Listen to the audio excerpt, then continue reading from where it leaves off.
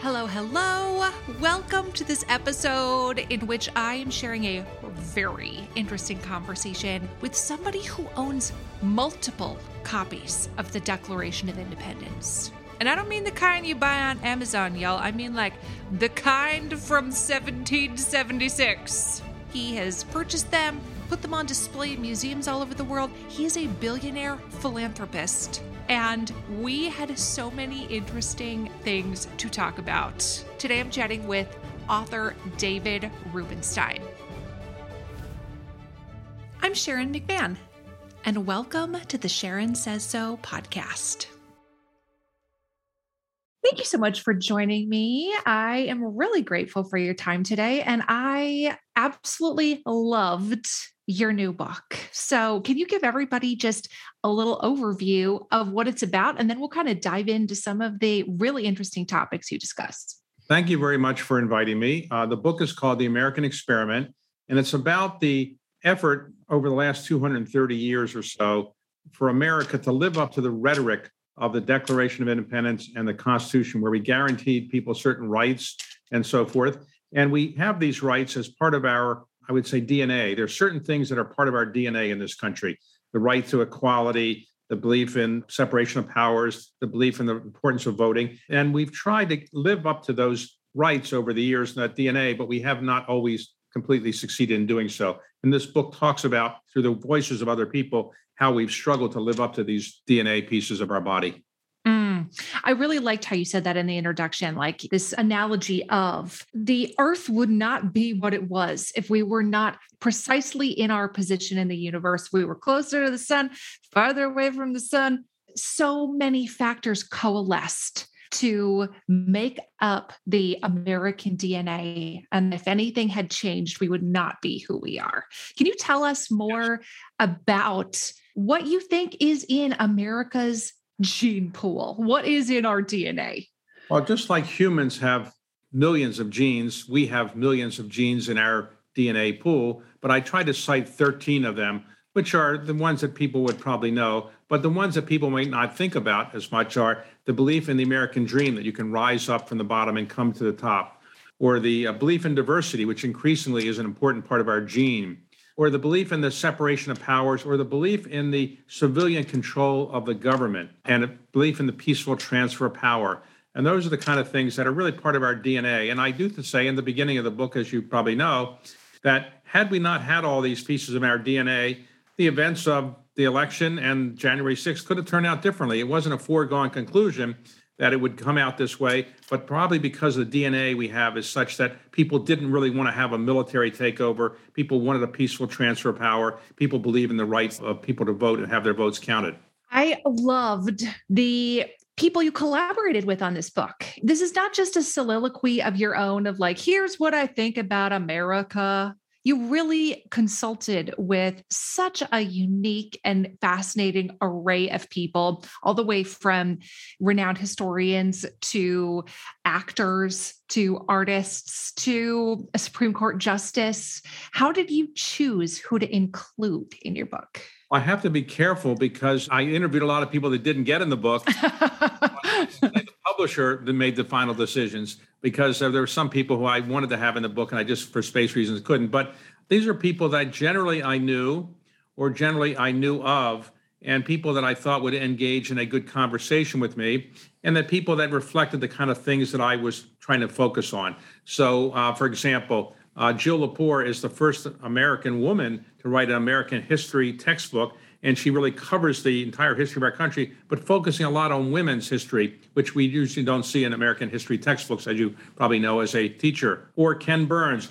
who did a terrific film on Vietnam, and I lived through the Vietnam War, and I know how terrible that period of time was, and he kind of explains it in much better terms. So those are the kind of people that I interviewed. What made you want to write this? Because frankly, you could do anything you wanted, right? Well, I would say that I worked in the White House as a young man. I worked in Congress. So I got a sense of history more than I did from just reading about it. And then I lived in Washington for the last number of decades. And then I've been involved in helping to restore buildings like the Washington Monument, the Jefferson Memorial, Lincoln Memorial, or buying historic documents like the Declaration of Independence. And it's given me a sense of history. and more the importance of history, that we should learn more about it. And this is an important point as a former teacher you would certainly appreciate. If I show you the text of the Declaration of Independence, you can show that text on a computer slide to any of your students. Right. And they can learn about it. You can teach them. But why is it that we should preserve the original copies of the Declaration? Well, it's really because the human brain is such that if you have an original, you tend to study it more. You'll think more about it. It'll be a greater experience to see the original Declaration, the original Magna Carta, than just reading the text. And the same is true of historic buildings. We can see pictures of the Lincoln Memorial, but if you actually visit it and we preserve it, you're going to learn more about it because the brain is more likely to be excited about seeing it or learning more about it. So that's why we preserve things. And that's why I'm trying to do things that excite people about American history. So they'll go visit monuments, memorials, read about history. And hopefully the theory is a more informed citizenry would make a better democracy. I don't even think that's a theory. I think that's a fact. This is Paige, the co-host of Giggly Squad, and I want to tell you about a company that I've been loving, Olive & June. Olive & June gives you everything that you need for a salon-quality manicure in one box. And if you break it down, it really comes out to $2 a manicure, which is absolutely insane. It's also so easy to get salon-worthy nails at home with Olive & June. The difference between how your nails used to look when you did them yourself and now with the Mani system is a complete game changer. The best thing about Olive & June, too, is it's a quick dry. Dries in about 1 minute, lasts for 5 days, and full coverage in up to 1 to 2 coats. Visit oliveandjune.com/perfectmani20 for 20% off your first system. That's oliveandjune.com/perfectmani20 for 20% off your first system. A lot can happen in 3 years, like a chatbot may be your new best friend. But what won't change? Needing health insurance. United Healthcare Tri-Term Medical Plans, underwritten by Golden Rule Insurance Company, offer flexible, budget-friendly coverage that lasts nearly 3 years in some states. Learn more at uh1.com. Hey there, it's Michelle Norris. I'm host of a podcast called Your Mama's Kitchen. When I travel, I'm usually looking for a way to find a taste of home when I'm not at home. And one of the things I love to do when I am at home is entertain. And Airbnb allows me to do that. When I was in California recently, I rented a house that had a great kitchen. And when we were sitting around the table, we're all thinking, we're in someone else's house. Someone could be in all of our homes as well. If you have a home, but you're not always at home, you have an Airbnb. Your home might be worth more than you think. Find out how much at airbnb.com/host. I would love to hear more about the process of acquiring historic documents, because you have acquired a number of them that are now on loan to the Smithsonian, et cetera. Tell us more about the acquisition of stuff like that. Well, one night I happened to go to an auction. They were auctioning off the Magna Carta, and I realized quickly as listening to people that this was the only copy in private hands and the only one that would be in the United States. So I decided to keep it in the United States. And then I decided to buy other historic documents that might be lost or leave this country: the Declaration of Independence, the 13th Amendment that freed the slaves, the Emancipation Proclamation, and so forth. And then I just basically decided to put them on display so people can see them. There's no point in having any of these documents in my home. What good is that going to do? Every document I have is on display. I own a large number of copies of the Declaration of Independence, all on display in various places. For example, I'm the chairman of the Kennedy Center in Washington, and I put a copy on display there. So people, when they go to the Kennedy Center, can see it. I've lent one of my rare copies to the National Archives. They didn't actually have one of the copies that I have, and I've lent them to the Constitution Center and other places. So I've done these kind of things that people can be educated and hopefully do something useful. You know, we're only on this earth for a short period of time, and we have to feel that we're doing something useful with our time on this earth, I think, to be happy. And when I do things to try to give back to this country, it makes me happier. That is fascinating. Do you buy all these things? Okay, so let's say you're like, Declaration of Independence copy is available. Are they all at auctions? How would one even go about finding one of these things? Well, some things are on auction. Sometimes they're private dealers. And sometimes if you're well known in the area, people will call you up and say, I have this. So it's a combination of things. I'm much better known than I was 20 years ago in this area. For example, I now own more than a dozen rare copies of the Declaration of Independence, all on display. But many of them I acquired through people calling me. For example, one person called me and came to me and said that he owned a copy of the Declaration of Independence that was owned by James Madison. Now, of course, people exaggerate, but I did the checking and he actually was a descendant of James Madison. And it appears from all the experts that I had look at it, that this was one of the copies that was given to James Madison, the copy of the Declaration of Independence. So I bought it and it's now on display. That is fascinating. I love the Constitution. It's definitely one of my favorite things to teach about, learn about, and to be able to see a copy of the Declaration of Independence that was perhaps in the home of James and Dolly would be fascinating.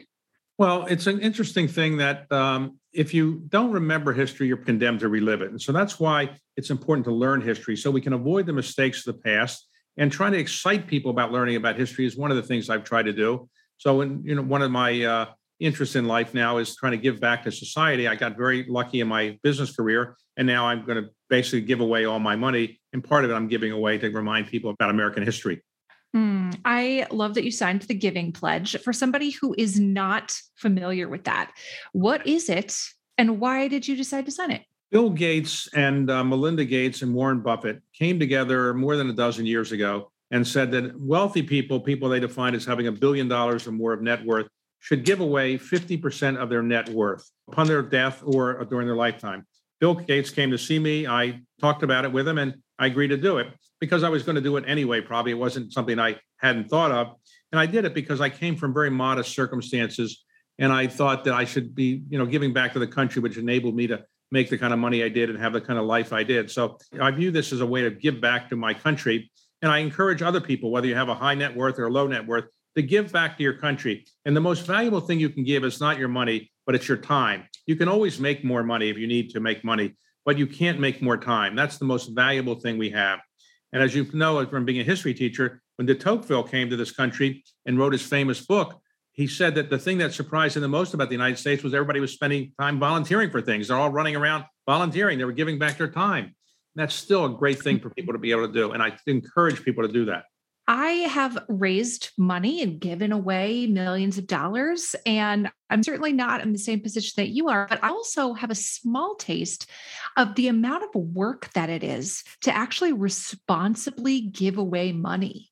People think that it's just like standing on a street corner and like making it rain and just like throwing $100 bills out the window. And it's actually a tremendous amount of work to responsibly give away your money. Have you found that to be the case?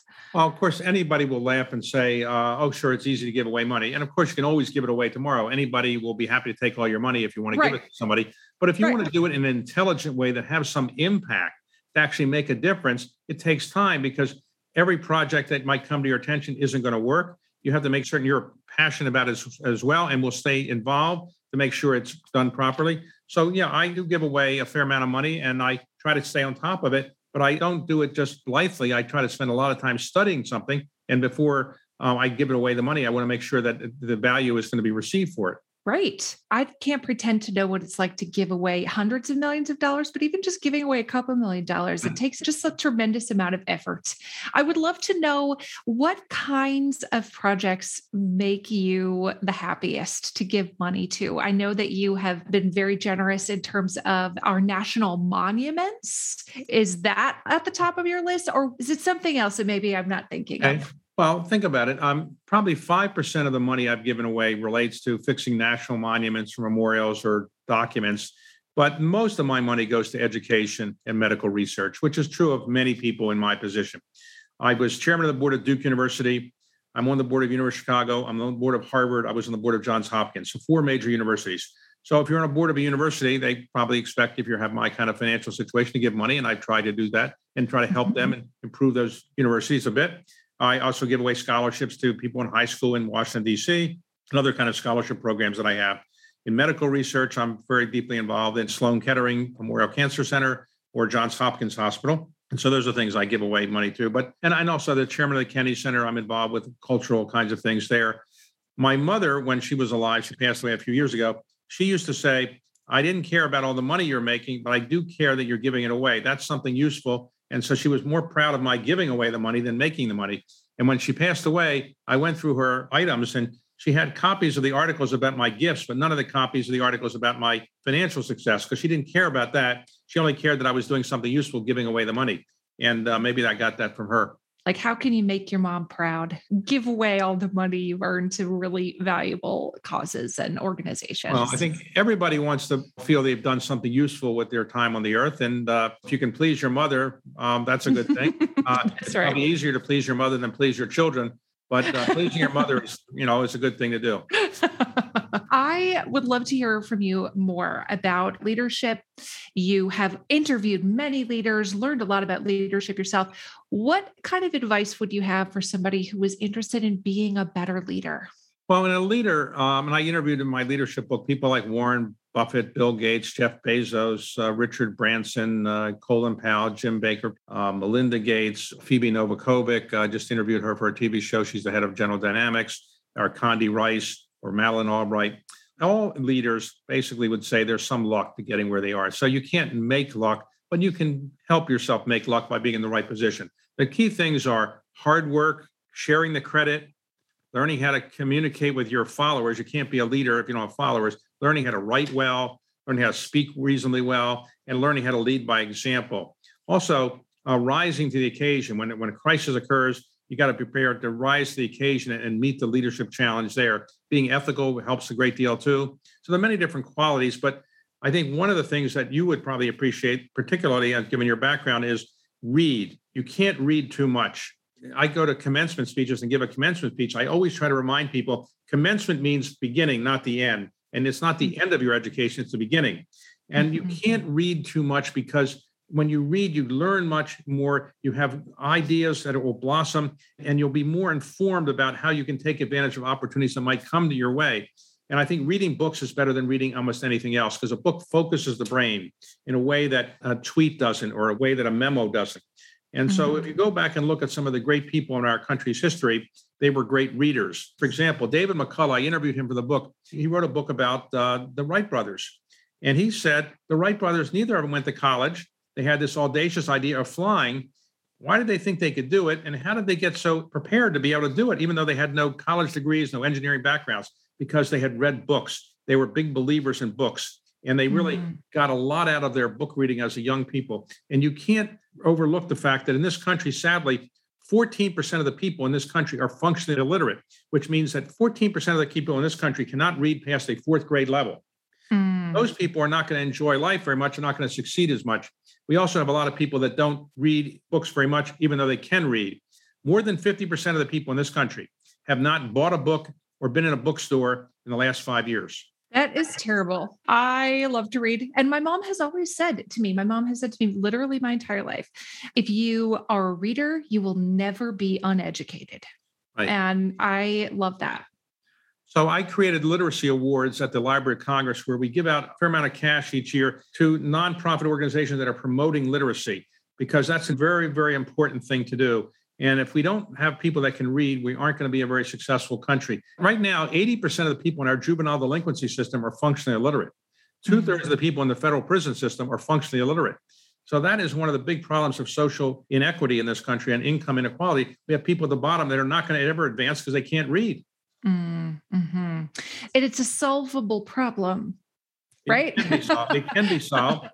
One of the problems is if you can't read, your child is going to have a problem reading as well, because very often people learn how to read from their parents. And if your parents can't read, you may have a harder time reading. So we need to get everybody to read, not just young people, but adults can learn how to read too. And there are many programs to get adults to learn how to read so they can ultimately teach their children how to read or also have a better life themselves. Yeah. I mean, like just from a statistical perspective, the two greatest determinants of a student's success are the parent's income and parent's education level. That's right. Those are the two things. And so if you want to have a chance at a better income level, how about you try being a reader that you can also be better educated and educate your own children? I think reading is one of the great things in my life. When I was young, my parents didn't really have the money to buy books, but there was a library nearby. They would walk me to it. We didn't have a car at the time. And take 2 miles. I get there and you can check out 12 books when you're 6 years old. I would take out the 12 books. I'd read them in one day, and then I'd have to wait a week before I could take out another 12 books. I love reading, and I loved the library that I had available to me. Now I am a book collector myself. I have an extensive rare book collection because I just love what these books have meant to our country. I grew up about a half a block from a library. And then when that one would only be open every other week, I would take the bus to the big library downtown. And my mom's rule was always, you can only check out as many as you can carry home. Like no one is coming with a car to get you. So bring a backpack. If you can lift it, you can bring it home. Then you have to be in charge of them and return them, obviously. But libraries had a very significant impact on my childhood as well. I can relate to that. Well, whether you read online or you read a hardcover book the traditional way, which I'm old enough, I prefer that. I still think reading focuses your brain in ways that virtually nothing else does. So if you want to improve your brain, probably the best way to do so on a regular basis is just read. Approved. I approve this advice as though you were looking for my approval.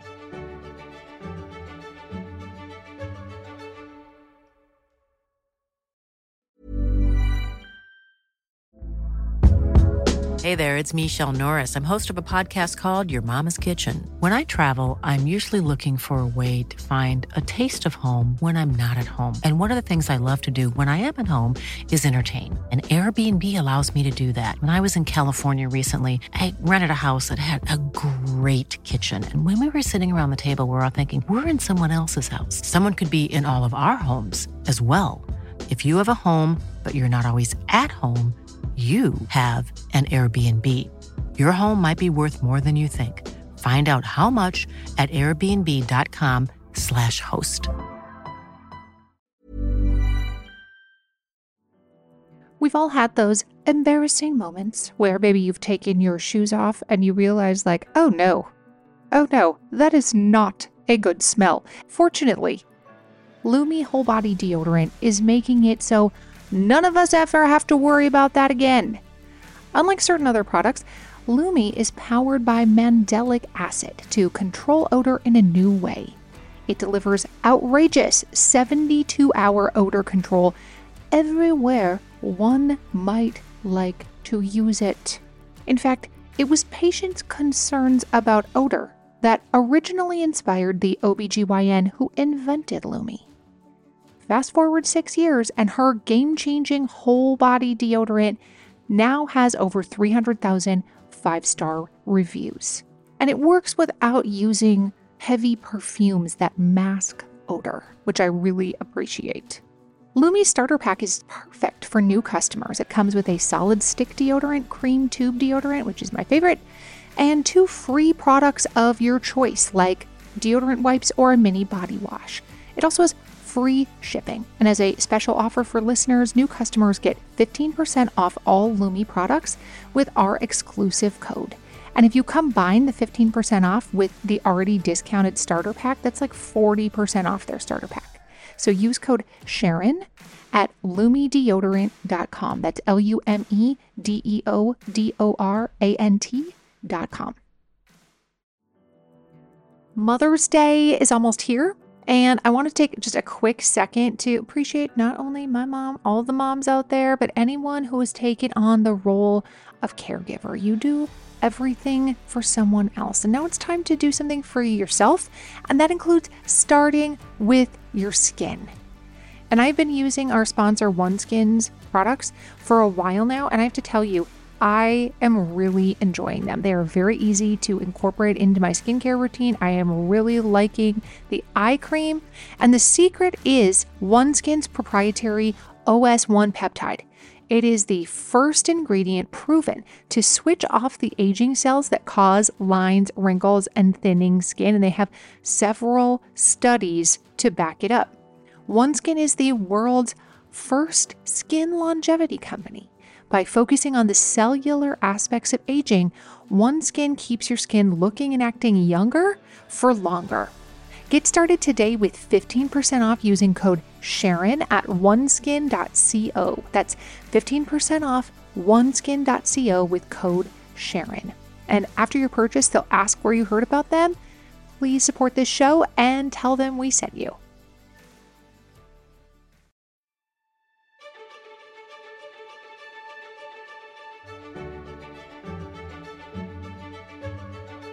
I would love to know more about what you want people to take away from your book, because we're going to convince everybody to become a reader.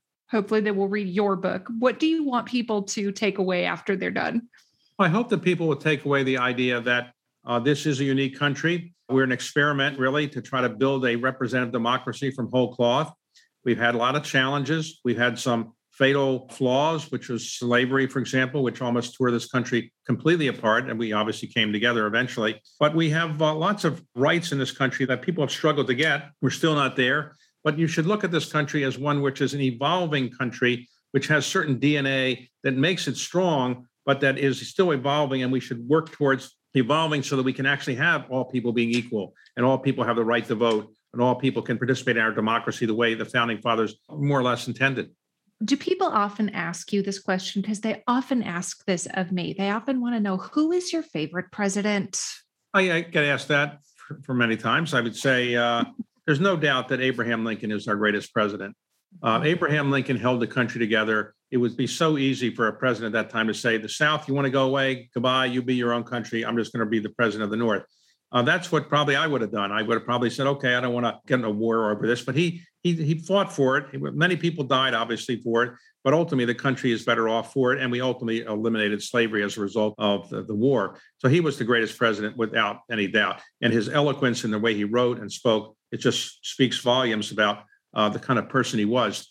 George Washington, I would say, is the second greatest president because he built the country, really. He presided over the Constitutional Convention. He won the war. And in many ways, he set the tone for what a president should be. I've been inspired, of course, as a young man by John Kennedy. I share the Kennedy Center in Washington, and that's probably due in part because I really admired him as a young person. I admired his charisma and his youth and his dynamism. You know, those are some presidents I do admire, but I worked for President Carter. And while he didn't get reelected, I do admire the kind of ambitious program he had. George Herbert Walker Bush was involved in my firm for many years. And while he also didn't get reelected, he was an incredibly humane person, and he had a really successful presidency, but for the reelection part. Presidency is such a unique job. There's literally nothing else like it in the world. If somebody wanted to hand you the presidency, be like, David, you are now the president, would you take it? Well, it's a great job. And when you work in the White House and you're an advisor to the president, very often you say, well, geez, I could do this job. And that's why many people who work in the White House say, hey, I could do this. But the truth is I'm too young. I'm only 72 years old and it's too young to be president. It's too young. It's too young. I got to wait till I'm 78 or something. Yeah, like maybe 15 more years. Yes. Why not set a record? Why not be the first 90-year-old president? Why not? This is something that I hear from a lot of people who follow me. Why is the country still being run by a bunch of old white guys? Is that a fair criticism or not? It's an interesting question. Let me answer it this way. Think about the Constitution. That was put together by old white men. They're not so much old. At that time, they were in their 30s and 40s, probably some in their 20s, but all white Christian property owners. It's often wondered, what would the country be like today if we had women and minorities in that Constitutional Convention? Would we have a much different Constitution? Obviously, we would, but we have what we have. Yes, you're correct. While the average age in this country is now 38. So why are people who are in their 70s still running the country? It's a fair question. I think that you would expect more and more young people to start taking greater and greater leadership. But for whatever reason, people are living longer and are healthier as they live longer. So if you were born in 1900, your life expectancy was 49. If you're born today, your life expectancy is probably, close to 80. So we're living longer, and therefore these people are doing things they wouldn't have done before. So for example, it used to be that retirement was at 60 for many people, and the Social Security age was 65. But now people work longer, they live longer, and so many people work much longer than they used to. I remember when I was working in the White House for President Carter, I said, President Carter, you have no chance of losing this election to Ronald Reagan. He's 69 years old. He's so old, he can't get out of bed in the morning. At 69, now I'm 72, and it doesn't seem so old to me. So yes, we have changed our views. I would say that women are taking a greater role than they used to in government. When I worked in Capitol Hill, there were hardly any women in Congress. Now, not 50%, but a larger percentage than used to be the case are women. Women have major positions in the cabinet. We have a woman vice president. There are not as many female CEOs as I would have thought. There would be by now, but there are some. Women are playing a greater role than they have played before. It's amazing, though, that it wasn't until 1920 that women had the right to vote. Mm-hmm. And as I point out in my book, in one of the interviews, some prominent women like Eleanor Roosevelt initially opposed the right to vote because many women didn't think it was something they could really do or it was appropriate for them. So women's rights have come a fair bit from where they were in the beginning of this country. In the beginning of this country, if you were married, you weren't even allowed to own property. Abigail Adams wrote a famous letter to John Adams saying, when you're coming up with how to fix this country, please remember the women. Don't forget the women. Of course, he said, well, I don't have to worry about the women. You just take care of what you take care of. We'll take care of the government. So it was a typical answer at that time. The world has obviously changed. There are more women living in this country than there are men. And I know that there are more women who vote than there are men who vote. So I suspect at times you will see more and more women taking more and more leadership positions, and that would be a good thing for the country. Hi, friends. It's Sharon. If you enjoyed a recent episode with author and public theologian Isa Macaulay, then I have the perfect podcast recommendation for you. No Small Endeavor. Produced by Great Feeling Studios and PRX, No Small Endeavor is an acclaimed podcast series that explores what it means to live a good life. Each episode, host and award-winning theologian Lee C. Camp brings you thoughtful conversations with artists, philosophers, politicians, and theologians like Hollywood legend Rob Reiner and civil rights hero Reverend James Lawson about what it means to find true happiness and flourish in our everyday life. So don't miss out. Follow No Small Endeavor on Apple Podcasts, Spotify, or wherever you're listening now, and tell them I sent you. Flexibility is great. That's why there's yoga. Flexibility for your insurance coverage is great too. That's why there's United Healthcare Insurance Plans. Underwritten by Golden Rule Insurance Company, United Healthcare Insurance Plans offer flexible, budget-friendly coverage for medical, vision, dental, and more. One of these plans may be right for you if you're, say, between jobs, coming off your parents' plan, turning a side hustle into a full hustle, or even missed open enrollment. Want more flexibility? Find out more about United Healthcare Insurance Plans at uh1.com. Hey, it's Paige DeSorbo from Giggly Squad. High quality fashion without the price tag. Say hello to Quince. I'm snagging high-end essentials like cozy cashmere sweaters, sleek leather jackets, fine jewelry, and so much more. With Quince being 50 to 80% less than similar brands. And they partner with factories that prioritize safe, ethical, and responsible manufacturing. I love that. Luxury quality within reach. Go to quince.com/style to get free shipping and 365-day returns on your next order. Quince.com/style. Mom deserves better than a drugstore card. This Mother's Day, surprise her with a truly special personalized card from Moonpig. Add your favorite photos, a heartfelt message, and we'll even mail it for you the same day, all for just $5. From mom to grandma, we have something to celebrate every mom in your life. Every mom deserves a Moonpig card. Get 50% off your first card at moonpig.com. Moonpig.com. One of the reasons that I give when people ask me that question, like, why is it a bunch of 70-year-old men who are in charge of everything? And I'm like, because people vote for them. That's the answer. Well, it is surprising that you don't have younger people getting some of these positions. Like John Kennedy was elected president when he was 43, Barack Obama 47, Bill Clinton 46. Now we have somebody elected when he was 78, and Donald Trump was 71 when he was elected. So I guess it's because people are living longer, people are still ambitious, people don't want to get off the stage. I'm a baby boomer, and for baby boomers, we've been the center of attention for the country for our entire lives because we were the biggest part of the population. And now I guess my view is that baby boomers are saying, we don't want to get off the stage. We're staying here. Don't push us off the stage. We're still here. So you have a lot of people who are now running major organizations and their 70s, major government figures. In the House of Representatives, I think that the leadership is now probably, the Democratic leadership is probably in its 80s. Yeah, I think Nancy Pelosi is over 80 now. Yes, Yeah. and the other two senior leaders are, I think, also at this point. Obviously I'm biased because I'm now 72 and I don't want to be off the stage myself, but I do recognize that some people who are younger, like you, and female like you, might say, what are these old white men doing? But what answer can I give other than, please let us hold on a little bit longer, but we try not to do any more damage. That's such a good point. We're not ready to get off the stage. That's a great way to put it. Like, we still have a lot to offer and we have things we want to do. Well, I guess that's the only way you can look at it. I mean, I don't want to play shuffleboard, and I don't want to just sit on a beach. So I'm trying to do things. And somebody who was a well-known person who was in our firm for a long time said, when you get older, what you want more than anything else is to be relevant. And because you've been relevant your whole life, and whatever you're doing now, all of a sudden you're irrelevant.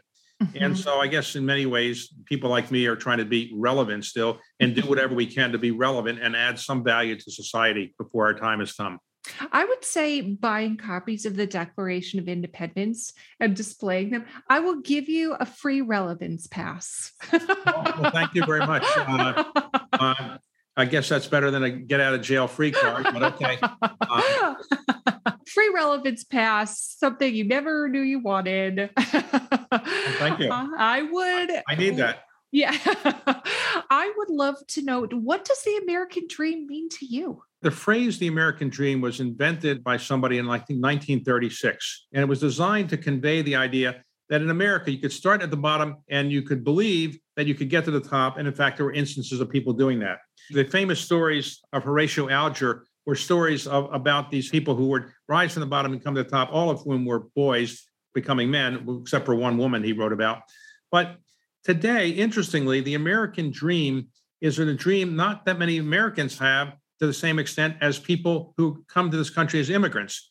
Immigrants often come, they're very ambitious, they're hardworking, and they want to make a new life for themselves. They often believe in the American dream in a greater extent than some people who live in this country. Now, many people who live in this country have lots of challenges, racial discrimination and economic hardship. They often don't believe in the American dream as much as people who come to this country. That's why they come to the country, because they believe that there is a chance to rise up.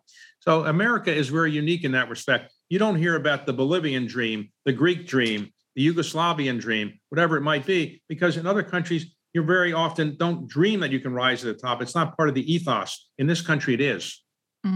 Do you think the American dream, like what that means, is that going to evolve over time? Is that going to be something different in 2060? Well, I think it probably will be in this sense. For one thing, the American dream is often probably pictured about young boys becoming men who then conquer the world or become famous or rich or something. And increasingly, it will be seen as including women. Increasingly, it will be seen as including more minorities than it has historically done.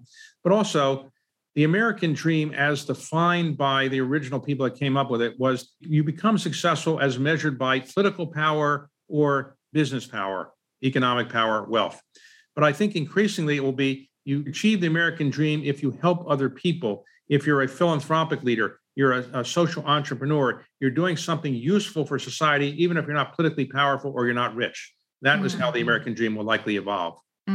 I love that. One of the things that I get asked literally every day by dozens and dozens of people is, after watching the news, they feel this sense of despondency, like they're in this pit of despair. Like, this is the worst this country has ever been. Look around. It is all going to hell in a handbasket. That is how they feel. I would love to hear from you as a student of history, as a lover of history. Do you think the country has been worse in the past than it is now? Or do you agree with them that this truly is the worst it's ever been? Well, the worst it's ever been was the Civil War, when we lost roughly 3% of our population, and the country was torn apart.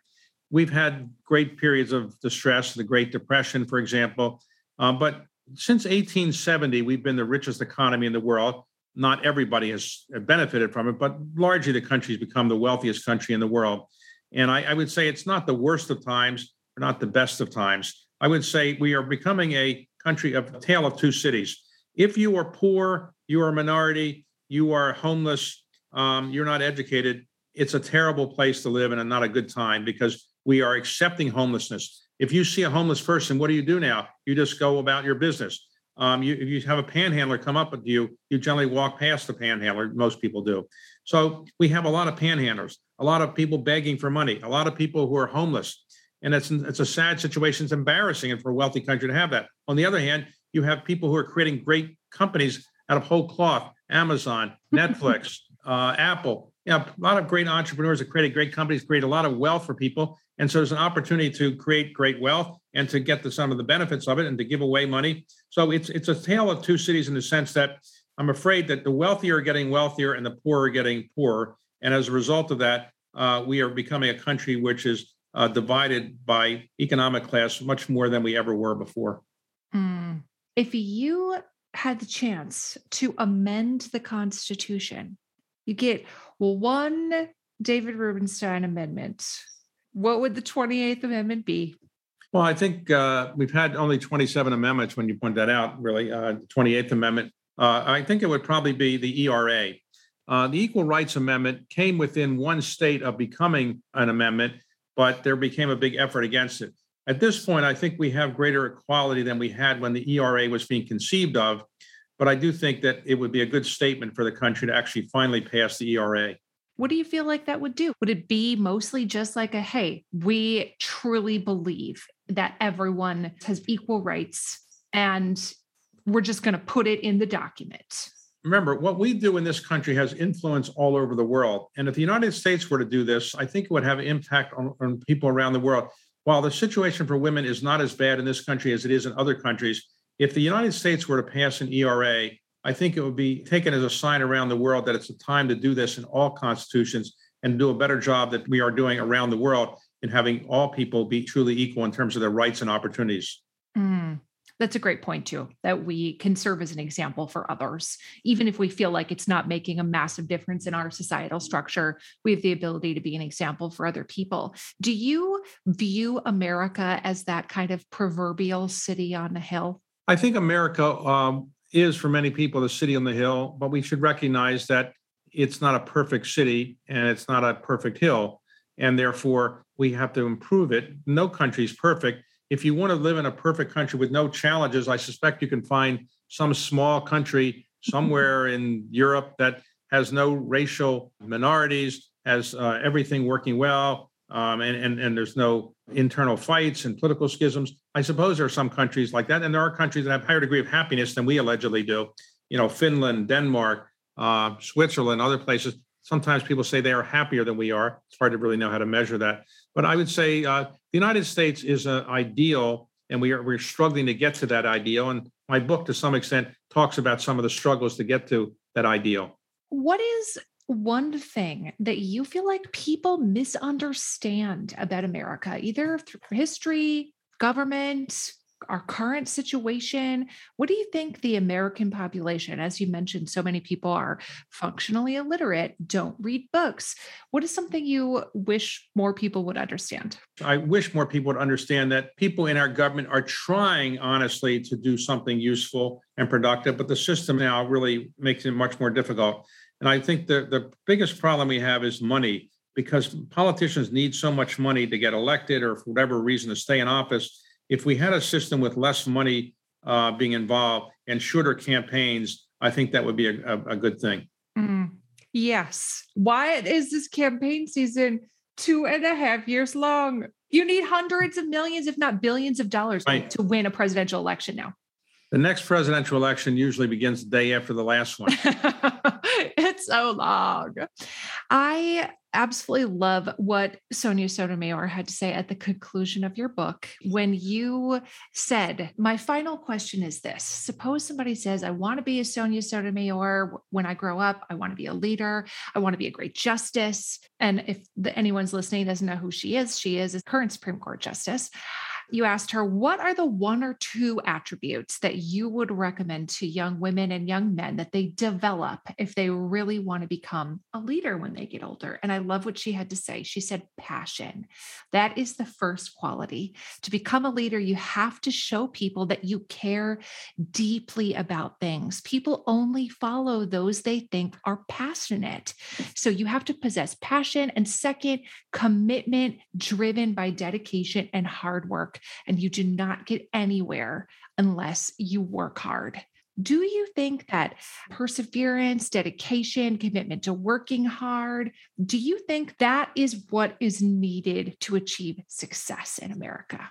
Well, the success in anything in any country, it is hard work and perseverance. It's easy to say, well, just sit around, some good things will happen to you. But the truth is, don't take no for an answer, persevere, fail a little bit, pick yourself up, get back in the fight, and you will persevere. I mean, nobody thought that what Jeff Bezos, Bill Gates, Steve Jobs wanted to do made sense. People made fun of them, but they persevered. The same is true with political leaders. Many times, people that thought they were not having a chance of getting elected, Joe Biden, people thought couldn't have a chance. Donald Trump, people didn't think have a chance. They persevered. And if you persevere and you're really hardworking and you also treat other people with respect, I think you generally can get ahead in life and be successful. I follow another writer who says it this way. Maybe it's time to stop knocking on doors and it's time to just kick the door down. Well, some cases that's necessary to get people to pay attention to you, because if you're too polite, you won't get anything done. If you accept no every time somebody tells you no, you'll never get a job. You'll never do anything. So I'm sure when you started this podcast, did people tell you you were going to be successful? They said, oh, yes, you're going to be very successful. Probably people said, well, you know what you're doing? A lot of people were like, well, we'll see how it goes. And, I had a different attitude, which is it will be successful because I will make it thus. Well, when somebody says to you, we'll see how it goes, that's not generally that encouraging. No, nope. If somebody's like, we'll see how it goes. And my response is usually, we will, won't we? Well, obviously you've done very well. And I can see why you read the books. You're obviously very articulate. You have very good questions. You should have your own TV talk show. Someday I will. We'll see how that goes. And someday I will. Probably replace me. Okay. Oh, I'm sure any day. I'm coming for you and your baby boomer job. All right. Okay. All right. Have it soon. Tell everybody one last time what your book is called. Called The American Experiment, and it's published by Simon & Schuster. And it's really the third of my kind of books on American history, what leadership and history is all about. David Rubenstein, thank you so much for your time. I absolutely loved this conversation. My pleasure. Thank you very much. All right. Bye-bye. Thank you so much for listening to the Sharon Says So podcast. I am truly grateful for you. And I'm wondering if you could do me a quick favor. Would you be willing to follow or subscribe to this podcast, or maybe leave me a rating or a review? Or if you're feeling extra generous, would you share this episode on your Instagram stories or with a friend? All of those things help podcasters out so much. I cannot wait to have another mind-blown moment with you next episode. Thanks again for listening to the Sharon Says So podcast.